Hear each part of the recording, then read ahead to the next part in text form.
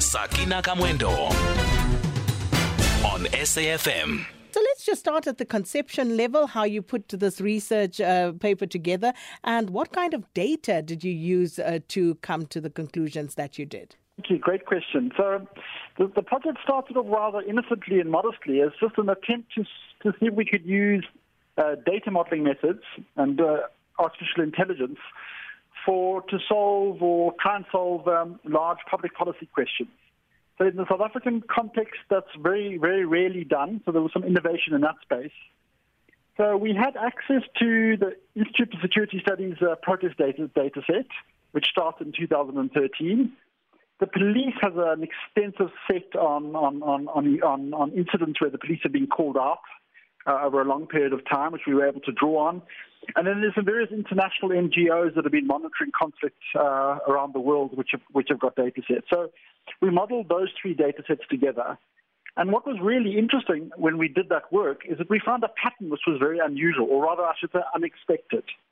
So we find that from around 2006, 2007, there's a dramatic increase in protest activity in South Africa, really, really extraordinary rise in protest activity.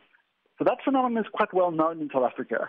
A group of sociologists from around 2010 started reporting on it and called it evidence of what they call the rebellion of the poor. So that phenomenon is fairly well known. But then something rather unusual, unexpected happens from around 2012, 2013. That spike in protest activity begins to stabilize. It comes down slightly. Then, depending on the data set, it either rises very, very slowly and then stabilizes again, or it even comes down. Broadly speaking, though, there's a period from around 2012, 2013 to the end of 2017 where protest activity stabilizes, comes down and stabilizes. And then from the end of 2017, beginning of 2018, it rockets. It absolutely rockets. So the events of July 2021, the insurrection, the revolt, however you describe it, form part of that huge increase in activities from 2018. So what we were interested in understanding is why this period of stabilization? What is going on there? Because it coincides with a period which we know objectively is a period of acute crisis. It's the period of the rule of Jacob Zuma. It's a period of state capture. It's a period of massive rent-seeking and corruption. It's a period of ongoing economic crisis in South Africa. And it's a period of the deterioration of the capacity and the performance of government institutions. So you would expect during that period of crisis that protest activities would actually increase, and instead what they do is that they stabilize. So that is the phenomenon which we were trying to understand.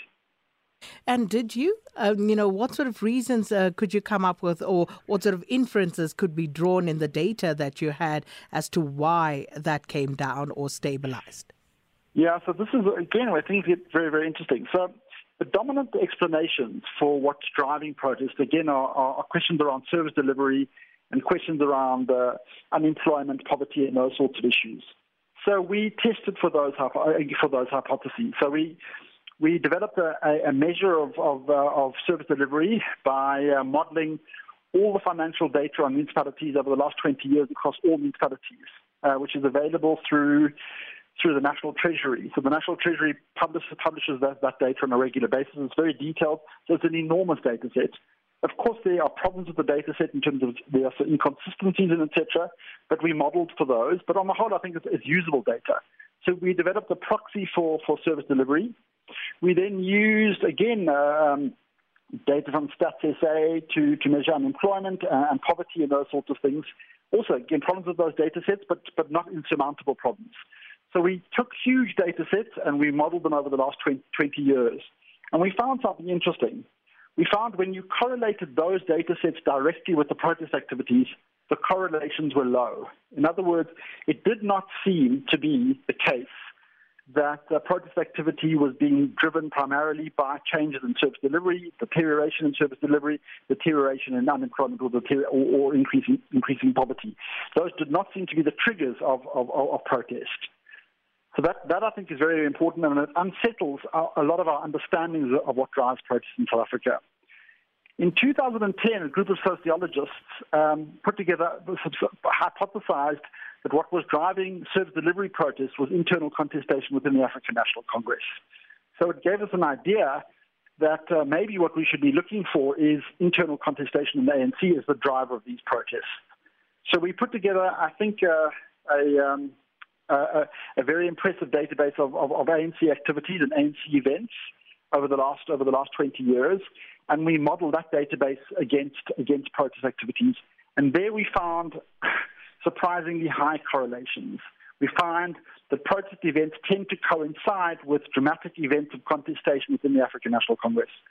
So what we've argued is that protest events are largely driven by contestations in the ANC, and that doesn't in any way diminish the argument that people are organizing and protesting around service delivery and around unemployment and around poverty. It's just that those protests are being absorbed into or drawn or expressed through the African National Congress and therefore being caught up in terms of the ANC's own internal contestation. So if that is the case, that protests are triggered or driven by events in the ANC, what explains that long period of stability, especially when things are going into crisis? Indeed. So what we've argued is that the period of Jacob Zuma, and this is what we think state capture is largely around, is trying to manage that internal contestation in the ANC, but using it through especially autocratic and even authoritarian measures. He's managing that, we think he was managing that contestation within the ANC through patronage. We also find evidence of a huge increase of repression and assassinations during that period. So we do think that a combination of patronage and intimidation is being used during that period to contain elite contestation. And that's why the period which we're currently in, it raises some very interesting questions about what's going on now. We don't think that Cyril Ramaphosa is trying or able to manage contestation in the same way. I don't think he wants to. I don't think he has those autocratic tendencies. But it does mean in the current circumstances, elite contestation is becoming especially vigorous and especially violent. And it does raise the question about what means they exist in South Africa and what means Ramaphosa is using to try and contain that contestation. And maybe we can discuss that. So when you talk about autocratic means under Jacob Zuma, can you give us examples of those? So what would they have done as an example? Well, we know from the Zondo Commission, for example, that huge rents which are emerging through the state-owned enterprises, some of that money is going for self-enrichment, so a lot of people are getting rich through that money. But I don't think that that's primarily what's driving state capture. I don't think this is just about corrupt individuals stealing lots of money so that they can get rich.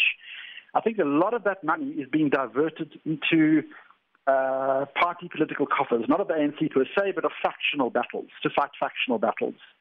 So that's what I mean by patronage, diverting resources from the state into local elite situations, supporting local politicians in their particular environment. So that's the one way I think it's being managed. The other way, I think, what we find, again, the data which we had there is probably the least developed data set, so one can't draw too hard a conclusion. But we do notice that during this key period, there's quite a dramatic rise in assassinations in the taxi industry and also political killings of councillors, etc. We know from other work, and Mark Shaw and the Global Initiative on Organised Crime, for example, have found strong correlations between assassinations in the taxi industry and political killings.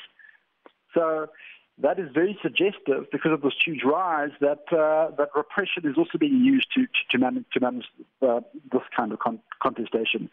We don't think that Cyril Ramaphosa wants to use violence or corruption to manage that contestation. The question arises then, what tools does he have at his disposal to manage that kind of contestation? But of course, these continue even under Cyril Ramaphosa, as has been a feature through various administrations in the African National Congress. Absolutely. So that does raise the question: is that how does one manage this elite contestation and keep it within the rules of South Africa's democratic game? Because the great danger, of course, is that this contestation becomes out of control or further out of control, and unsettles or damages or undermines or overthrows the democratic dispensation in South Africa, which is what I think those events of July 2021 suggested that they could easily do, and why we all got such a big fright. I have a sense that what Ramaphosa is trying to do, and I think this is absolutely the right thing to do, by the way. We could argue about or agree whether he's doing it quickly enough or he's doing it sufficiently.